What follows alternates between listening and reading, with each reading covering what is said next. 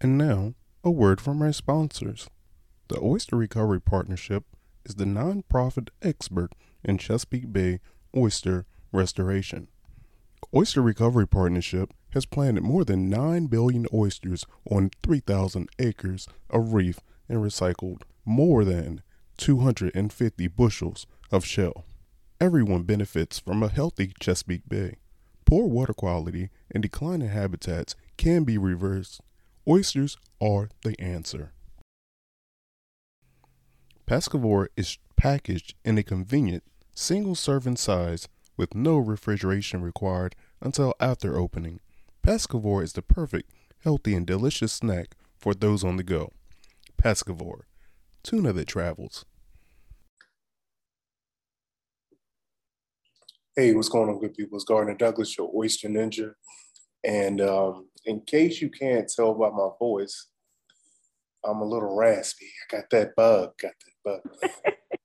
But hopefully, it's not a big deal, and you can understand everything I'm saying. And I'm here today with Miss Michelle Grant. She's got a great wine bar um, here, and that's on the Maryland side, right? Hey everybody, this is Michelle Grant, owner of Arrow Wine Bar in Mount Rainier, Maryland. And for anybody who doesn't know where that is or what that is, Mount Rainier is a small city in between Hyattsville and Northeast DC. So we're right off of Rhode Island Avenue, and been open for just about a year now. We just celebrated our 1 year anniversary about 2 weeks ago. So how'd you even get into the wine world, and like why a raw man, why a wine bar in Mount Rainier? Yeah, good question. I've always enjoyed entertaining. I did not grow up drinking wine. I didn't grow up around connoisseurs. I did grow up around a lot of different types of cuisine, and it wasn't really until my early 30s that I started taking wine a little bit more seriously. Up until that point in my life, drinking was just whatever's there is what you drink, you know. So I started experimenting with wine and what that did to food for me in my early 30s. So after that and years of working in more corporate America, I spent probably about 20 years as a management consultant and also doing a lot of international kind of development work. I just kind of grew a little bored. And I think I needed more outlets for my own creativity. So I put together a plan. I didn't know, what was going to come of it or if it was ever going to happen. But I put together a plan, and fast forward maybe about 5 to 7 years from the first time I wrote that plan, I found a place that was affordable but added something new to the community that I decided to move to right outside of DC. And that's how we got started. I also met my husband around the same time, and he was a big key influencer in terms of Mount Rainier. As you know, I mean, you've grown up in the area, so you know that there's tons of wine bars and places to hang out in DC. And even though DC was my initial kind of thought, we figured why not step a little bit out of DC and kind of, you know, be something new and interesting and not be in an oversaturated location. So that's how we stumbled upon Mount Rainier. Like, what do you think? What was your obstacle? But once you got through it, it was like, oh, that wasn't even that bad. That's a good question. I'd say a couple of things. The first would be, when I first started out, like I said, I didn't grow up around sommeliers. I didn't grow up around connoisseurs. I didn't grow up having a deep knowledge of wine. So the whole world at first to me was a little intimidating. I have a lot of experience studying and doing research. I have a PhD. I spend a lot of time researching other things. But the world of wine is intimidating in the sense that the people who work in the local sort of restaurant and bar industry, sometimes it can be a tight knit community. Sometimes it can feel a little bit exclusive. And there's also, just from a technical standpoint, so much to know, right? There's hundreds of thousands of different types of wines out there. So when I first started studying wine and thinking about how to add some structure to my study, it was daunting. But I went ahead and I pursued the whole Court of Master Sommeliers training track and got a certified sommelier diploma after probably about 2 years of study. So did it feel after I did it like, oh, that wasn't so bad? No.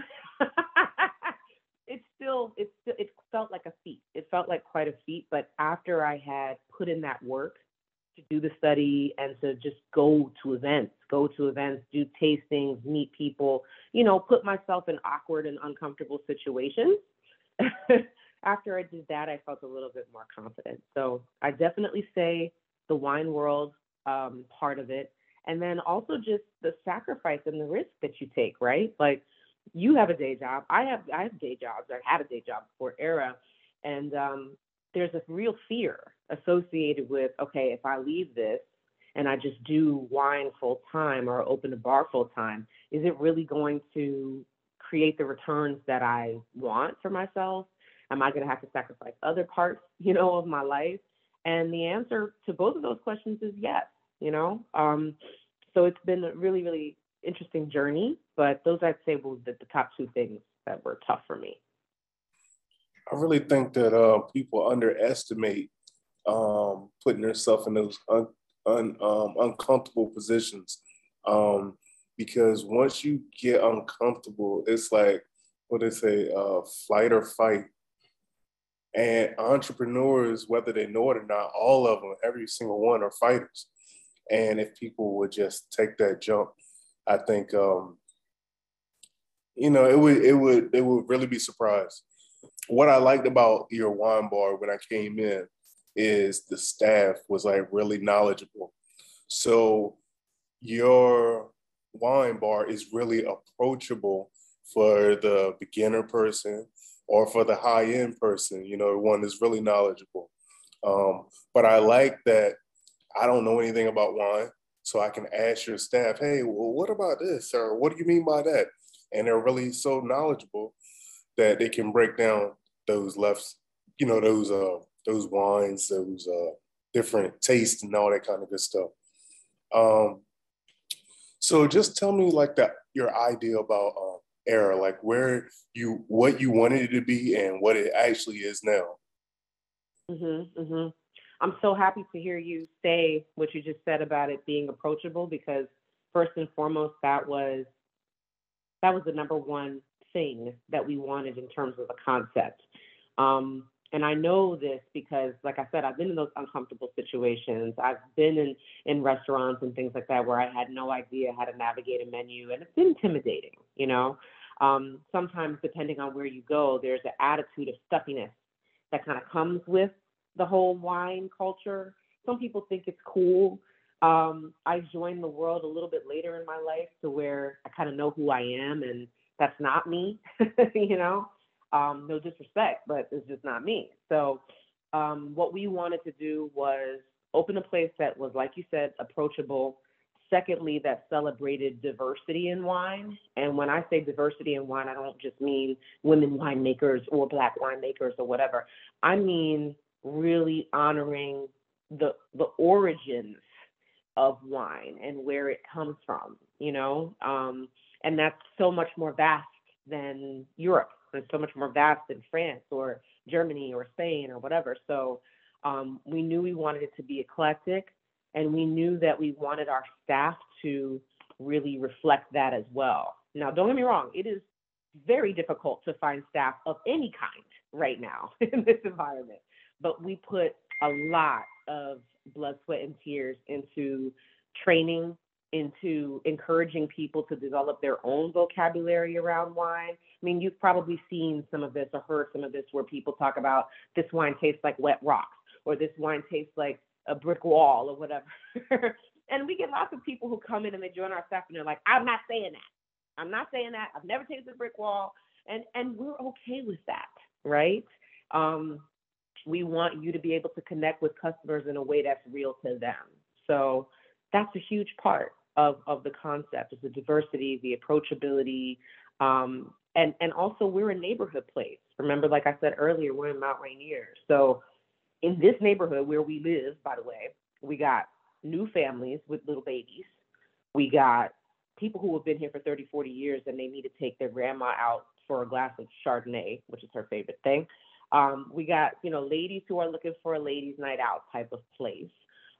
We have PG County officials that are looking for places to meet that have a casual but upscale and professional vibe. So we were challenged with creating a space that would welcome all these different customer segments.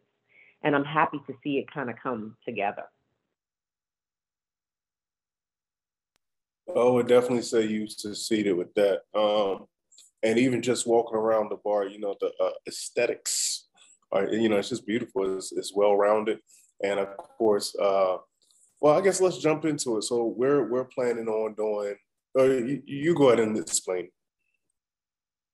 the event. Oh, okay. Oh, all right. Events? Okay, yes, absolutely. Yeah. So to really honor this idea of community in wine, there are a bunch of different things that we do outside of just full service, food and wine. So we have basically 3 different types of membership, right? We have 2 tiers to a membership that's really focused on your experience when you walk in the door. So discounts every time you sit down to have a drink or grab a bite, discounts on renting our private event space downstairs for your business meetings, your birthday dinners, or whatever. And then also access to and discounts on special events that we do with the wine community. So we bring winemakers in, we do tastings, we do classes on how to pair different foods with wines, et cetera, et cetera. So those, 2 tiers of that program are what we call our crew and grand crew. Those are there. We also just recently instituted another program that is very product focused. So let's say you don't have the time, or you're not really past the whole COVID situation and you don't want to dine out much.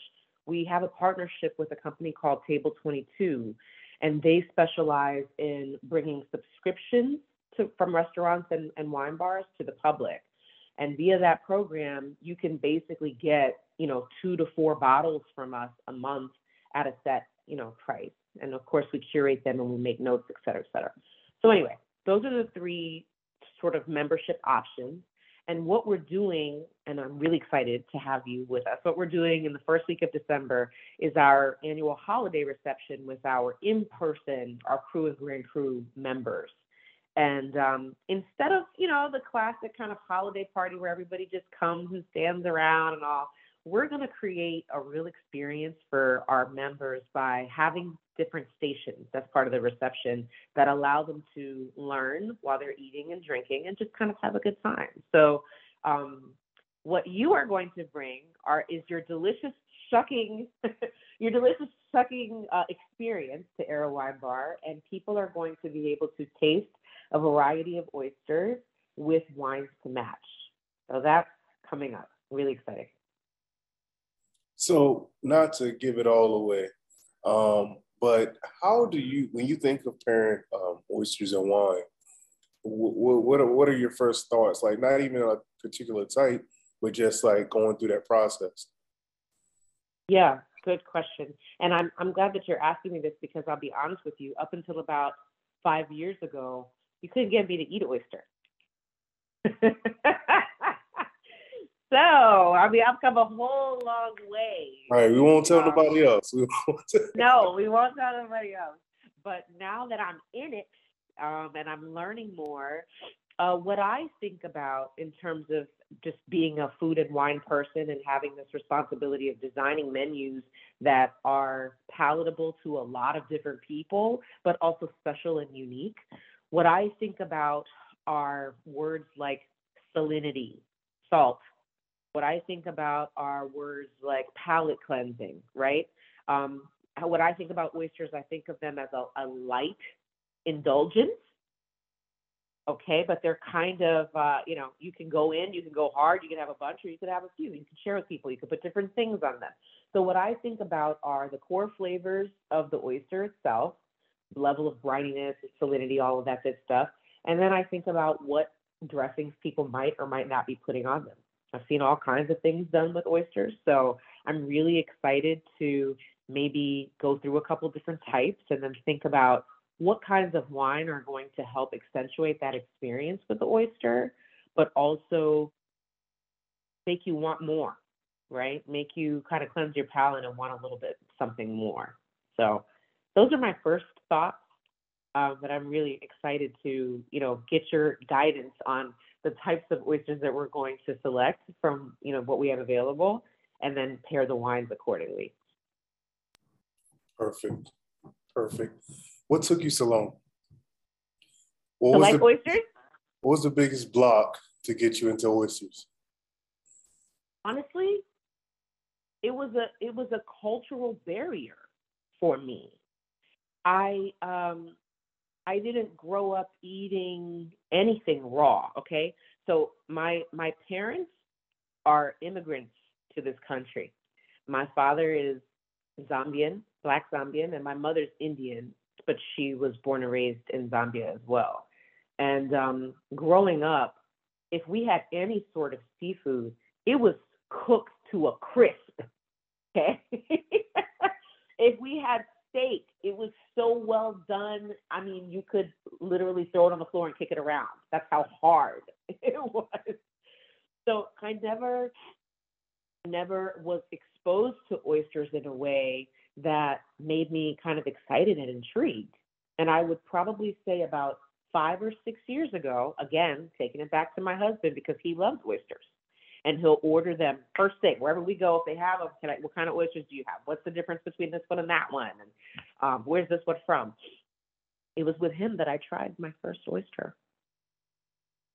And I thought to myself, wow, okay. I'll confess. I put a lot of different things on it, okay? Okay. I put the pickled. Baby steps. Baby steps. Yeah, I put the pickled stuff on there. I got some Tabasco on there, and I was like, no, you got to put more, because I was so scared. But I think I was scared of the texture.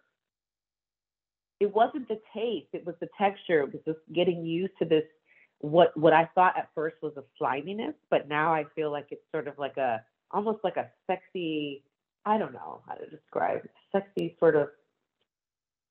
No, it's I would say like a sexy body.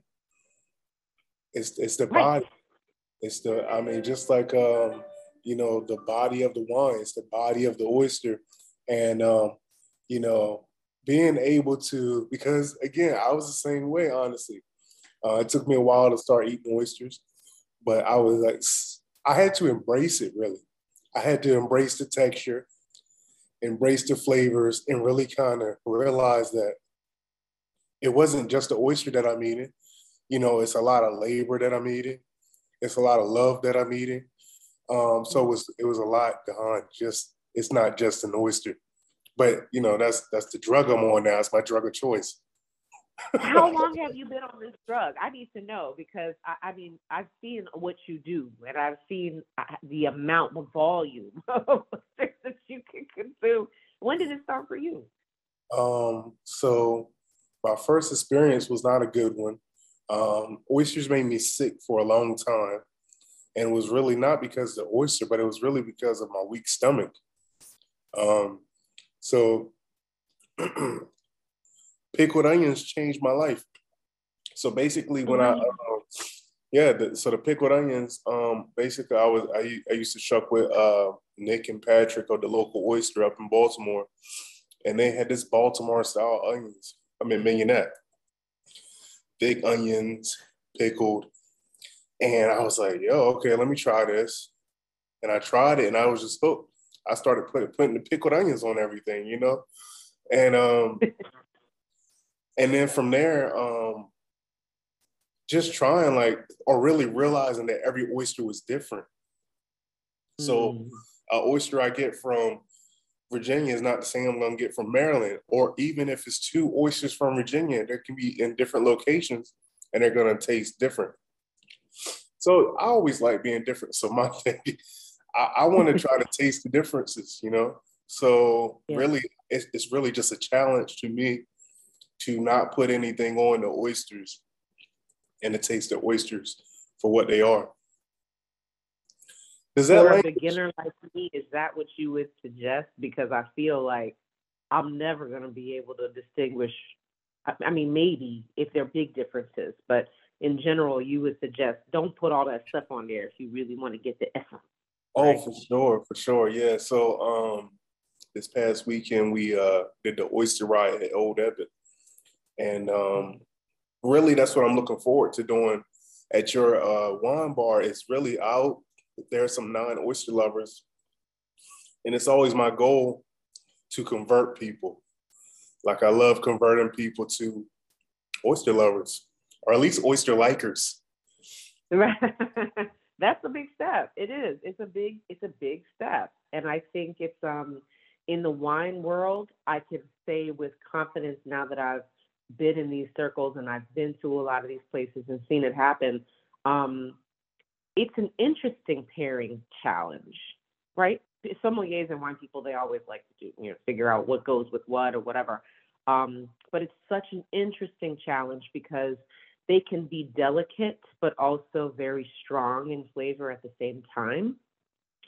And they go with pretty much all occasions. I remember asking you a couple weeks ago, like, can you tell me about seasonality? Will there be certain types available by the time we have the party or not? And I've already learned so much from you, even just a couple of conversations, that about how they grow and availability and things like that.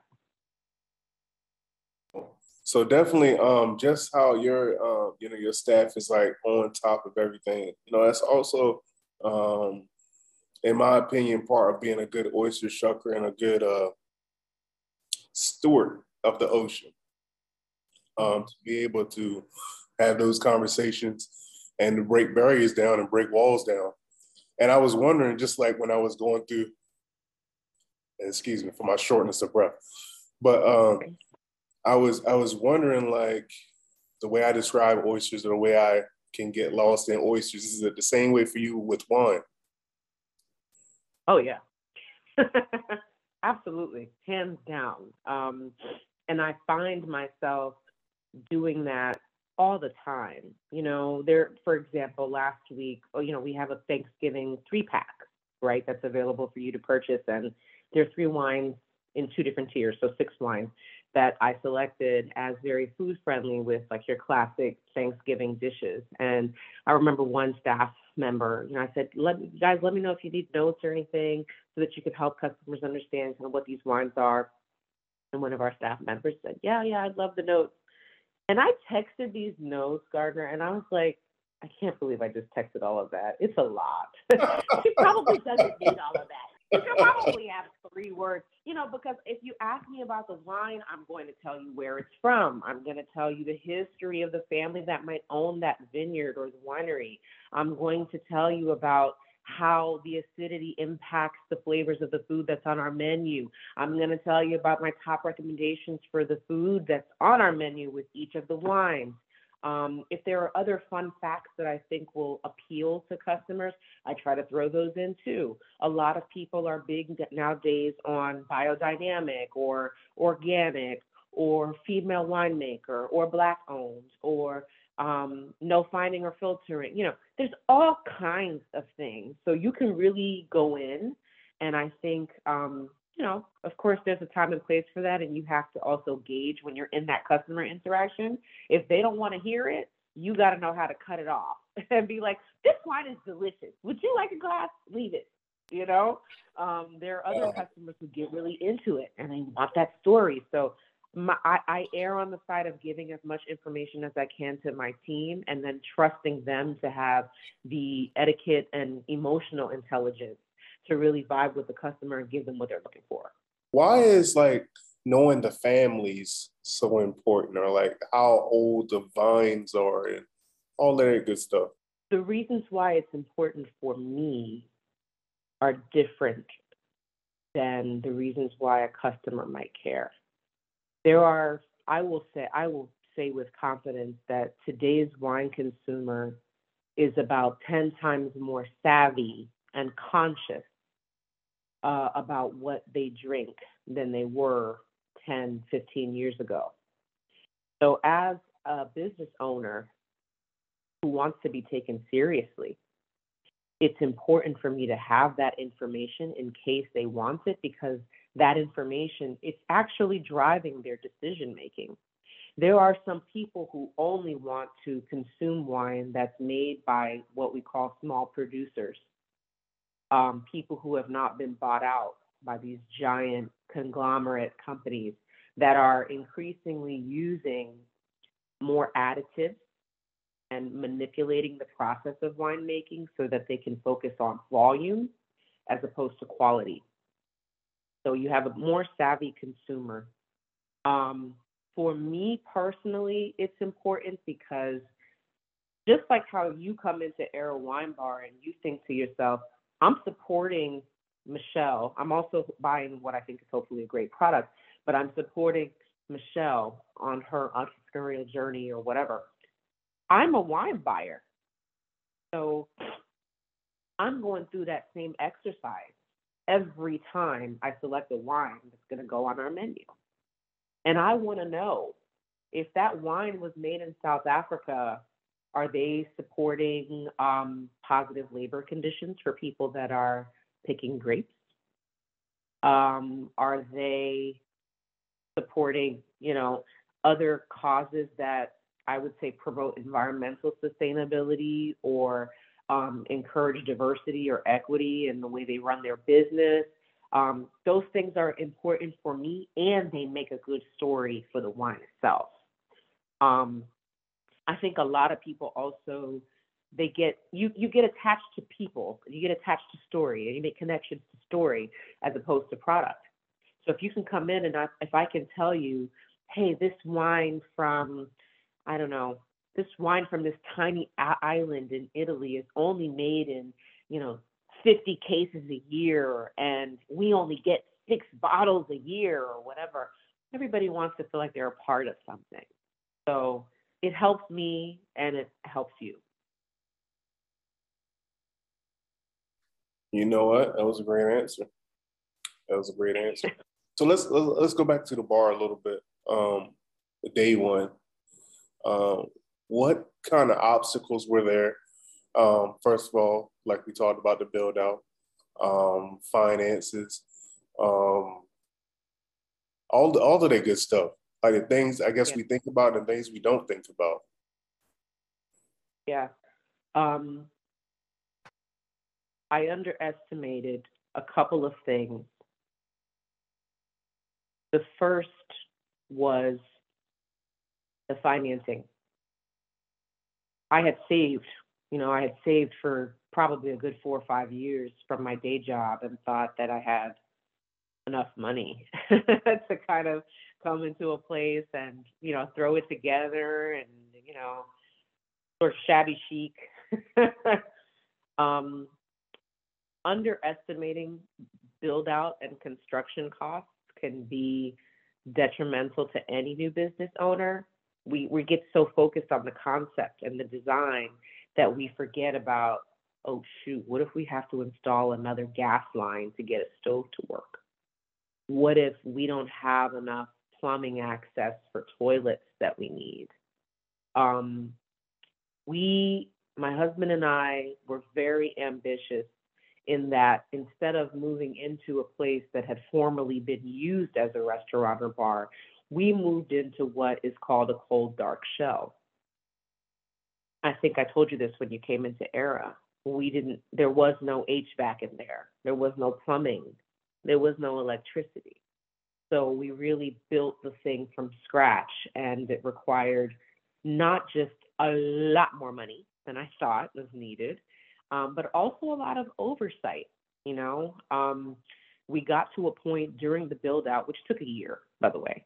We got to a point where we realized that both of us had to quit our day jobs in order to just manage everything that was going on. My husband is better at dealing with contractors than I am, but we learned very quickly that just being there, being able to make decisions on the fly, being able to source materials for cheaper prices, things like that, saved us a ton time and of money. So I definitely that's a big one. And I think if there are people out there that are looking to start their own thing or that want to open a brick and mortar based on whatever their concept is, think about all of the options available to you.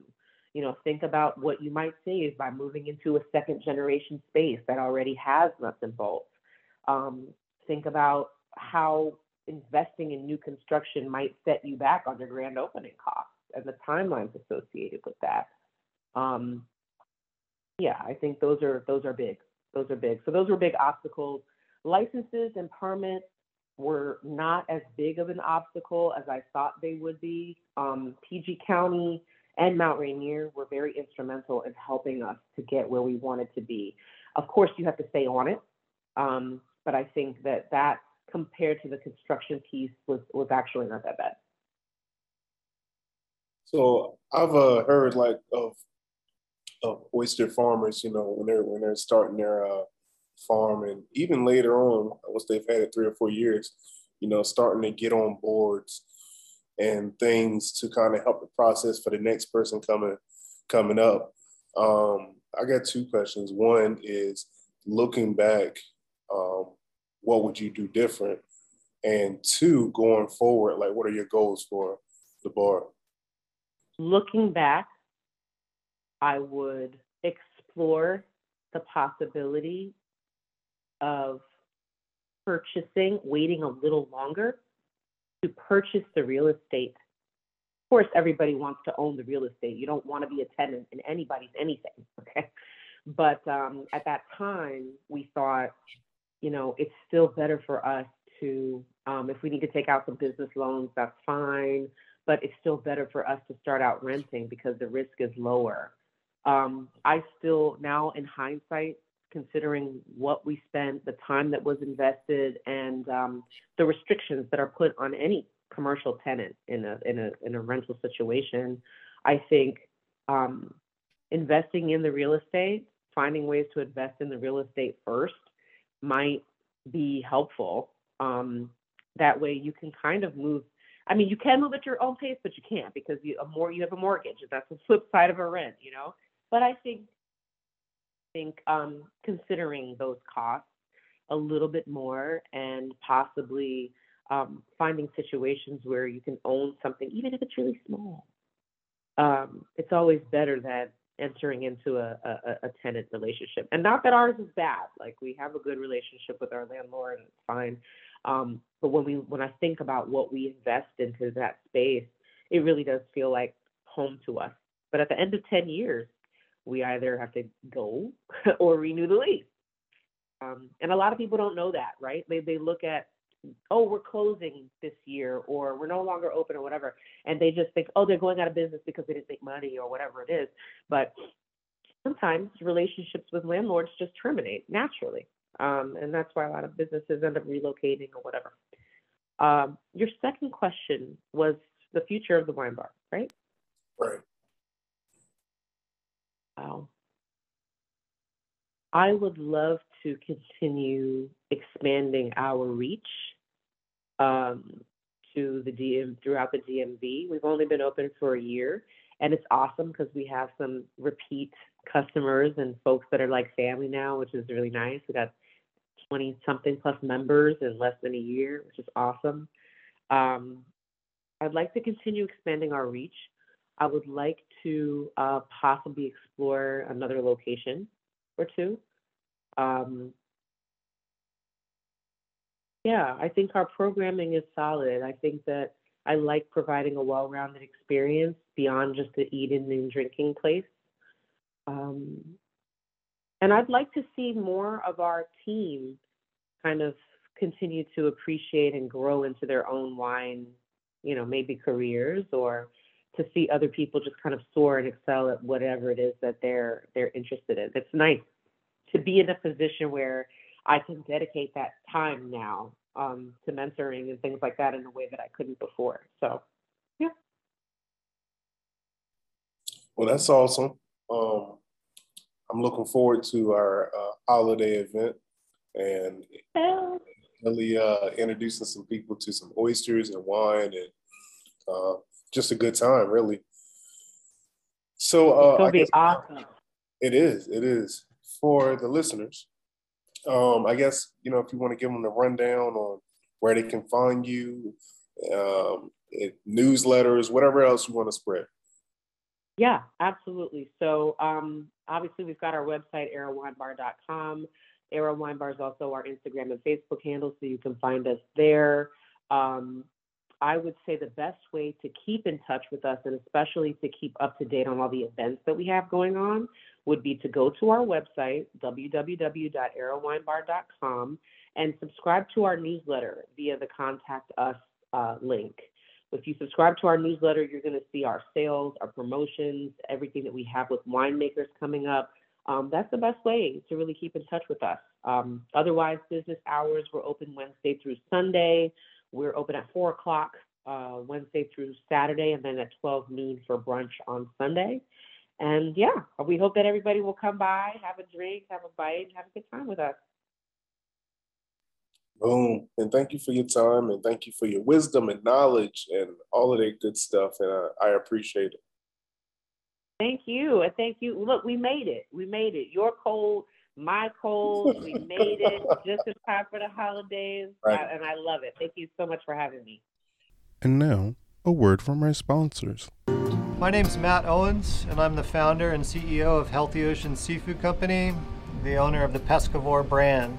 For the last 5 years, 6 years now, actually, I've been the sustainability director at Trimarine, which is a global tuna supplier. We're down here at San Pedro right now at a Trimarine facility. And so for the last several years, I've been working to effectively manage tuna resources all around the world. So we have these great sustainable fisheries in the US, but most of that gets exported, a lot of times processed overseas, then imported back into the United States. We have a huge seafood trade deficit. And I wanted to find a way in which I could add value to the resource here on the West Coast and bring it to market here on the West Coast. And so that's really how Pescavore started. And so to take a West Coast caught tuna and process it into something that's different, something that's delicious, something that's convenient, something that's healthy, and something that's sustainable. And that's what the Pescavore brand is all about. It's making seafood snackable, it's taking sustainable tuna and it's bringing it into the snack space so that it's convenient for people. You can eat it anywhere, it's delicious, it's good for you, and importantly, you can feel good about it. You're supporting local fishermen, you're supporting a sustainable fishery that's well managed.